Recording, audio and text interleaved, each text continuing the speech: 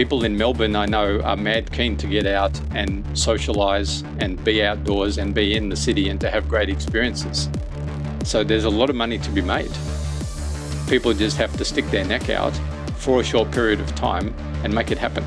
Today on Dirty Linen, we are taking a slight detour away from people who work in hospitality to speak to Associate Professor Quentin Stevens. Quentin Stevens is an Associate Professor in Urban Design at RMIT, and he is very interested in something that, when I heard these words, I had to find out more: temporary and tactical urbanism. As people in Victoria speak about outdoor dining and how that's going to become a bigger part of our hospitality experience, I thought Quentin was the perfect person to speak to. Welcome to the podcast, Quentin. Thank you. Thanks, Danny. So tell us, what is temporary and tactical urbanism?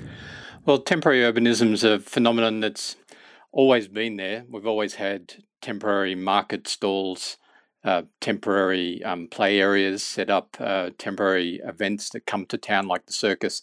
But what happened in recent decades is governments and various other actors have become more aware of the need and the potentials of transforming parts of the public realm in a short time frame, setting them up maybe in just a day, operating them for just a month or over the summer, and then shutting them down.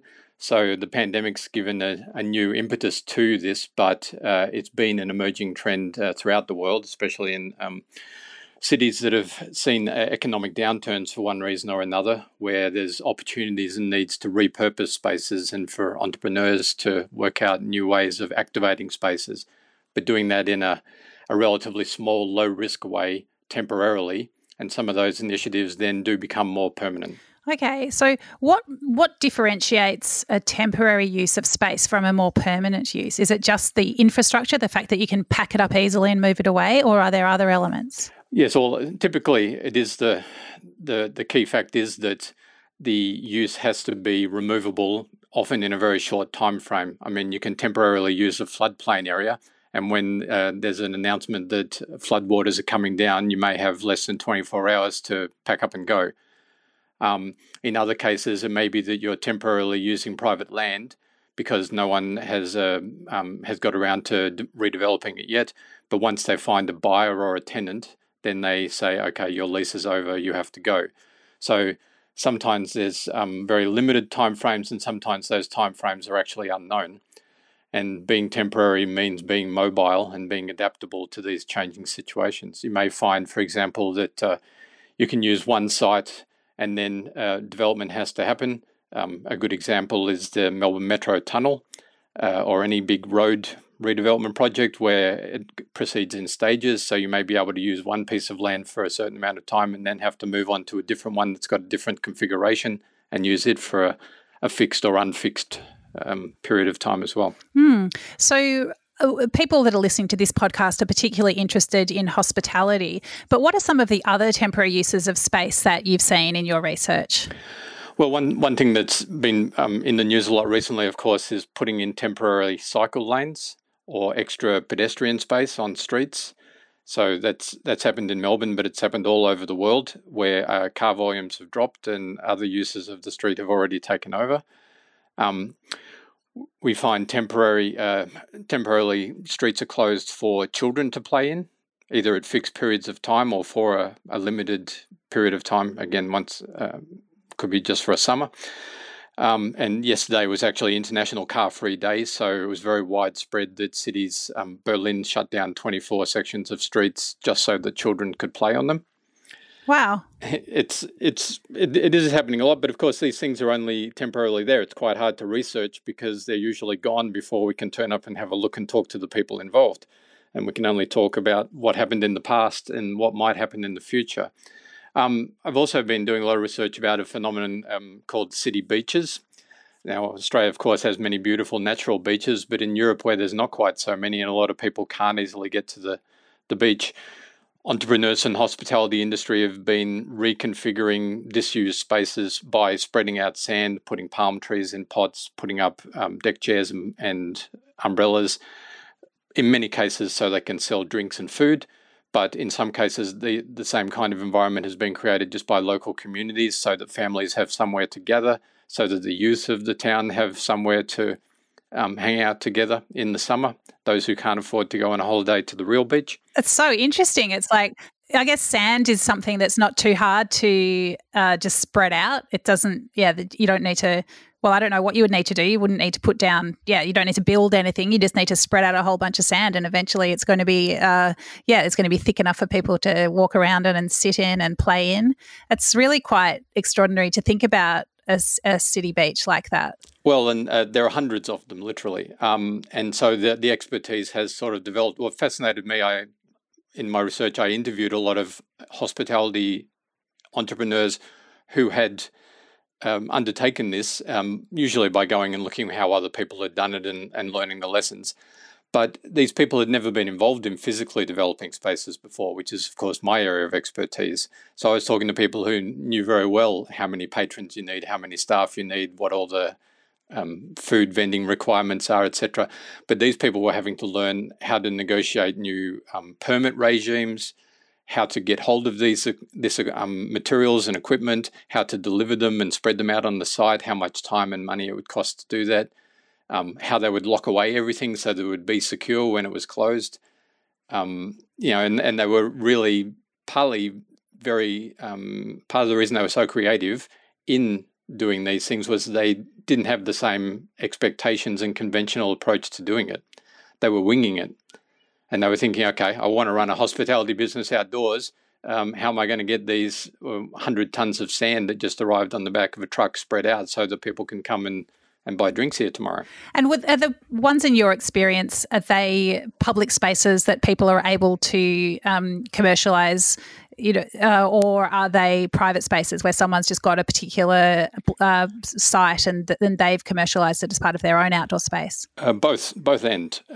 In some cases, there are vacant pieces of land that are in private ownership, but as I mentioned before, the owner of that site might not have a long-term tenant or a long-term use.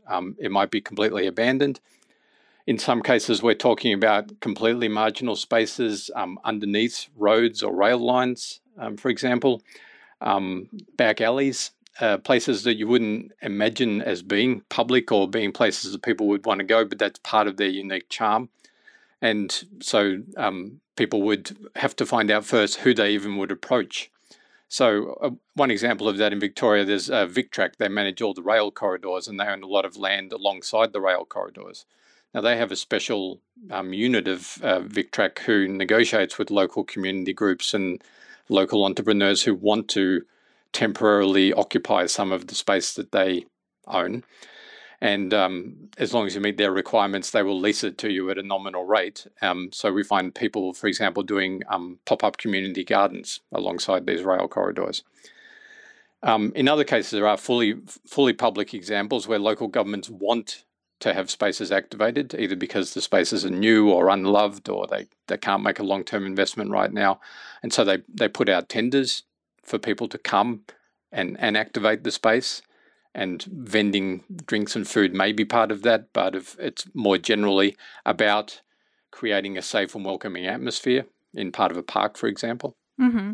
I mean, there are two spaces that in Australia that I know of that that this pop into my mind when we talk about this, and one of them's the beach in Brisbane, and I think it's South Bank, and that's a public space where it does gently slope down to water, and people go there with the kids, and the kids have a paddle, and you can have a picnic. And the other one, so that's obviously public space, and the other one is Arbory Afloat, which is on the Yarra River, just below Flinders Street Station, which is a private enterprise attached to the Arbory Bar, which runs alongside, I think it's platform 8 or 12 along there on Flinders Street.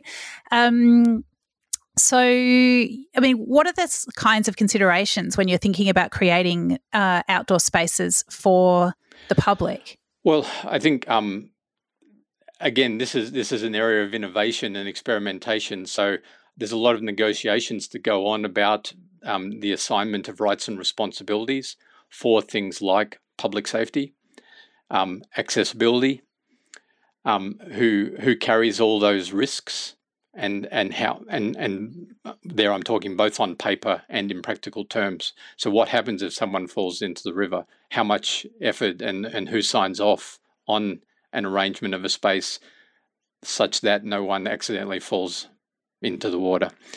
And who does in the end take the blame when such an event, as unlikely as it might be, does happen. So in some of the cases where people had been successful in Germany with these beaches, one operator I spoke to, they employed someone full-time just to negotiate all the permits. They would have to start months in advance each year in the winter, knowing what they wanted to do in the summer, and they may have had to move their site, or they may have a different budget to what they had last year, and they would have to go through the permitting process, go speak to the fire department, speak to the water authority, speak to the public safety office, maybe speak to the economic development team at the local council and say, we're offering something, what can you do, give us in return? And the governments themselves were learning new skills, as I think the Victorian and local governments in Victoria will have to do in the coming weeks. We'll learn new ways of working with each other internally, because many of these actors haven't had to necessarily speak to each other in the same way about the same kinds of issues. And they're just finding out what kind of working processes will make it all actually happen to everyone's satisfaction. Well, it's interesting because there's this sort of society-wide impetus and motivation to get businesses happening and to get public space activated again when it's safe to do so. And along with that comes this general view that, we've just got to cut the red tape. But in many cases, the red tape is there to keep us safe. And as you say, it's there, those rules and regulations are there to work out a chain of command and to work out, who we need to hold responsible for certain things. And as we see in Victoria very well, it is quite interesting to look at chains of responsibility and to just find out exactly where the buck does stop. And I think as a society, we do want the buck to stop somewhere. We want to know that somebody's looking out for our safety and our other interests at the same time as wanting things to not be too complicated for business in such a way as to stymie any activity at all. Yes. Well, I think communication is key. And one of the advantages that a lot of people in the hospitality industry have is that they're people.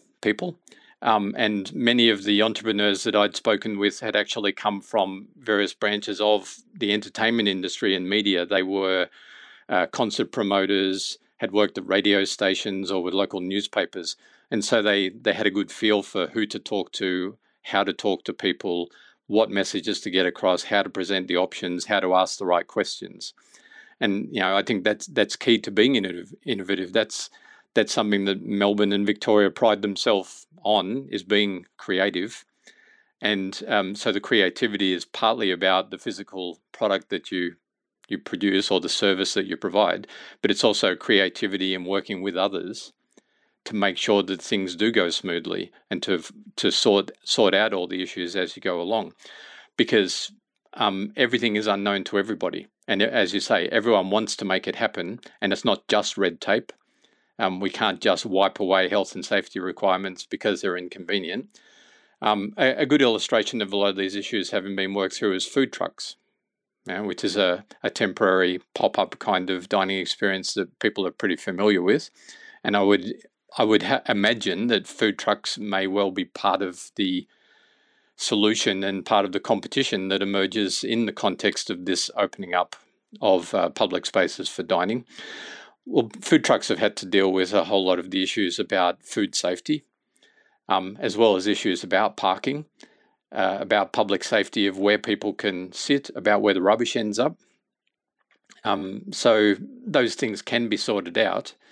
And entrepreneurs are task-oriented. They know what the sort of key outcomes that they have are, and they just have to navigate their way against a lot of these requirements that are, for good reasons, relatively fixed, and to see how the solution can happen. So, an example I know of that from these city beaches was they always wanted to put in pools. It's something nice to sit with your feet in the water and drink a cocktail. Some way to entertain the children so that the parents can stay a little longer. But you can't just set up a public swimming pool without having someone supervising it, without ensuring that it's safe, the water is clean, that it's tested regularly, etc. But there are ways of going around that in terms of how you classify everything. Is it a swimming pool or is it a decorative feature? Is it public or is it private? Are you charging people to use it? Do you have to be a member? Sorting out all those issues around the vision that you have of what you want to do, again, is the creativity that comes with it.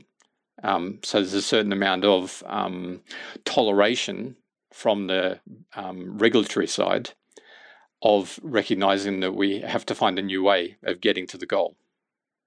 We can't stick with the regulatory frames exactly as they were, but we have to work out an agreement that meets the principles of all the needs and allows us to actually achieve the outcome.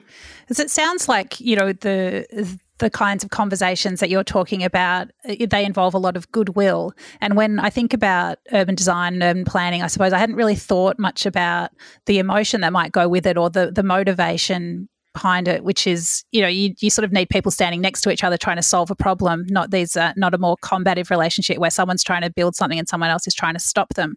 So do you think that is this the kinds of things that can happen in urban design and urban planning in your experience? And do you think something like a pandemic is a good opportunity for people to reframe some of these conversations?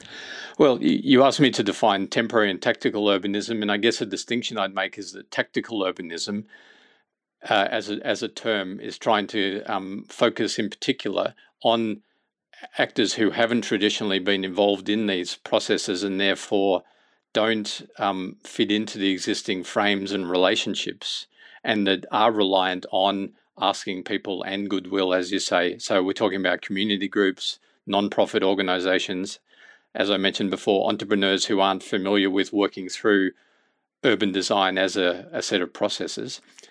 And the tactics are finding a way, navigating a way to a solution where one is not already laid out. And that's why I was emphasizing you sometimes need to hire someone full-time to navigate it for you.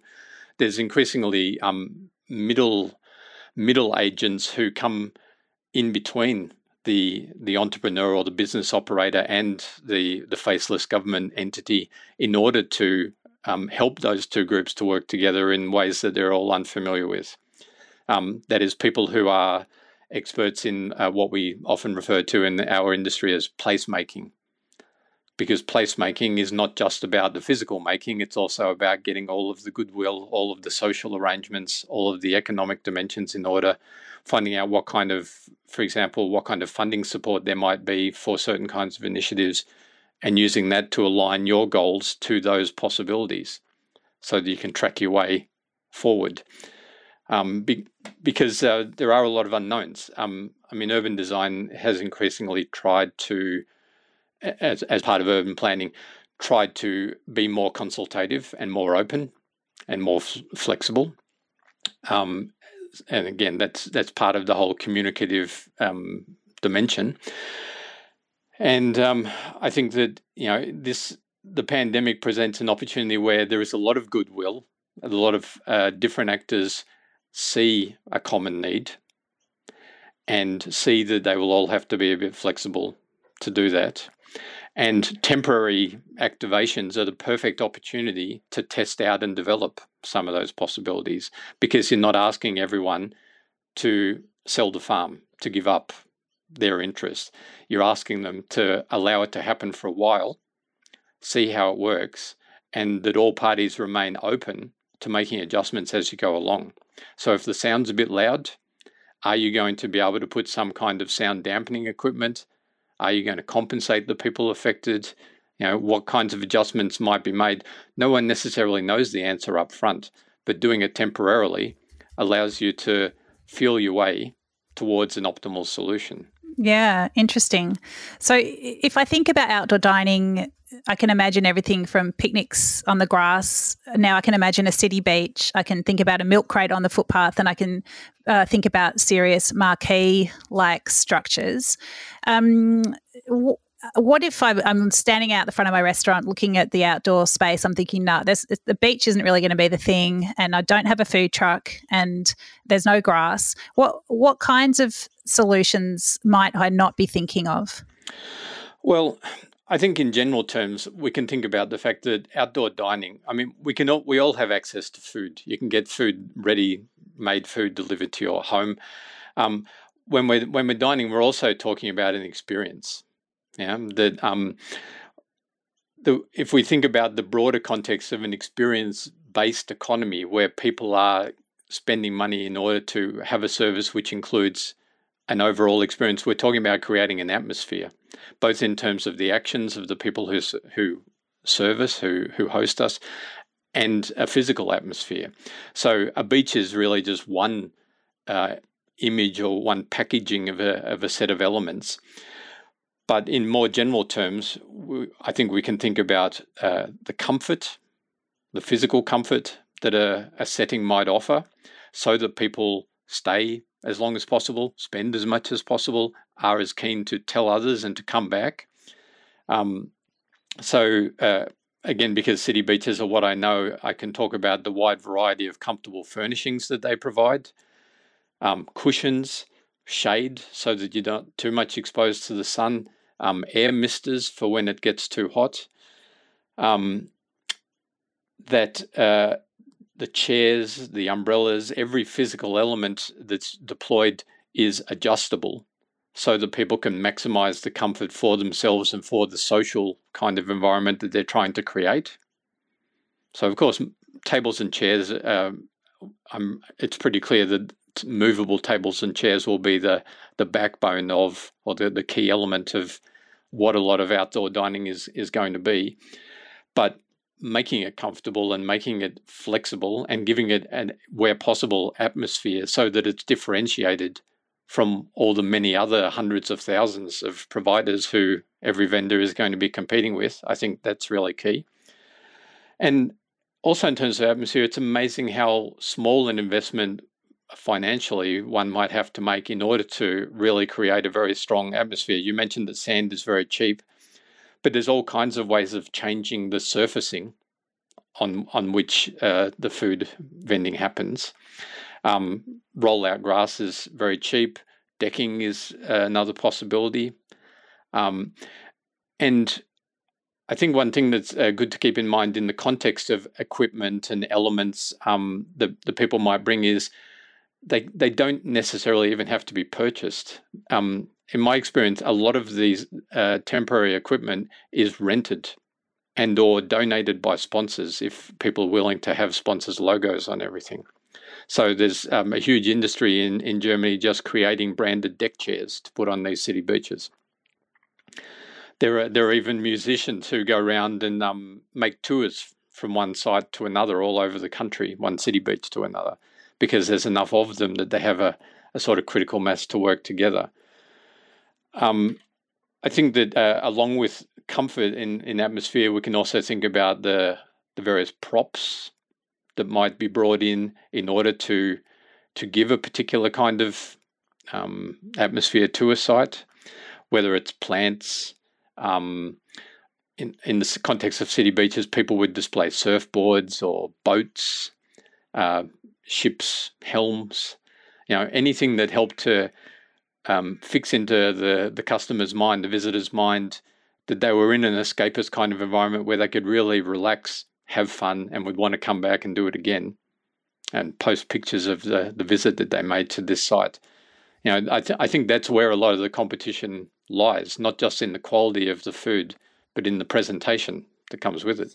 Yeah, well, it's a relief to hear you say that you think a lot of this infrastructure can be rented or supplied by sponsors, because I think one thing that a lot of restaurants don't have is a lot of space to store things, not to mention the money to purchase extra infrastructure. I also imagine, outdoor storage, perhaps local councils can put, shipping containers in certain areas where people can store their stuff overnight, or if the weather's not right. Is that the kinds of things that people could be thinking of as well? No doubt. Shipping containers are ubiquitous in the context of these temporary uses because they are cheap. You can buy or rent them for, I think you can buy one for a couple of $1,000s if you find a way of getting it delivered and have somewhere that you can park it. And it's secure. It's completely waterproof. It's easily lockable, and it's pretty hard to pick it up and take it away. they're not just useful as storage areas, they're often used as additional service areas, because when you're talking about physically distancing, spreading out a dining area or a hospitality area, you're also often talking about having to have various service points spread around it. And that's also an opportunity to differentiate and create different atmospheres in different parts by having a sort of outer bar as well as the indoor site where most of the cooking, etc., gets done. Again, food trucks or prefabricated units, toilet blocks are often rented for these kinds of temporary outdoor entrepreneurial ventures. And it is hard to suddenly create all the sort of whole ecology for this thing on the spot. But as I was suggesting, it's amazing when there is scale and when there is an entrepreneurial possibility, how middlemen or middle agents suddenly emerge who are able to say, you need 500 tables set up every morning at 10 a.m. Yes, we can do that. You need us to be able to rent you a stage so you can have a performance one night a week and then disassemble it again before midnight. Yes, we can do that. Because if there's money in it, and if there's scale, which I think there will be, people work out how to gain efficiencies and how to make the most of these opportunities. Well, as you say, yeah, opportunity is the word. Is this an exciting time to be an urban planner? I think so. Again, because of the sheer scale and the openness that so many parties involved have, because so many of these things have been happening. It's been decades of food trucks, temporary beaches, and people do know about these landmark examples. I was thinking, for example, in Yarraville, there was a street closure on Ballarat Street near the railway station in Yarraville. The shopkeepers this was now already 8 years ago, in 2012, I think. The shopkeepers were initially against it because they said, well, traffic won't be able to get through, it'll drive away customers. And once it was there temporarily for a few months, they became some of the strongest advocates to the council, saying, yes, this absolutely has to repeat. And in the end, it became permanent. And when I say permanent, they could rip it up very quickly if they had to, but it's been permanently fixed onto the road for about 6 years now. Grass, climbing surfaces, extra seating, etc. But there's only these few landmark cases. Now we see an opportunity where we'll have hundreds of thousands of possible solutions and entrepreneurial innovations in this area, and we'll have councils all over the state and indeed all over the country, all over the world, who are working through the possibilities of how to do this. And I think best practice can spread very quickly. And I think people will, again, these experiments will provide opportunities to see what kinds of outcomes we can produce and what kinds of innovations we can produce.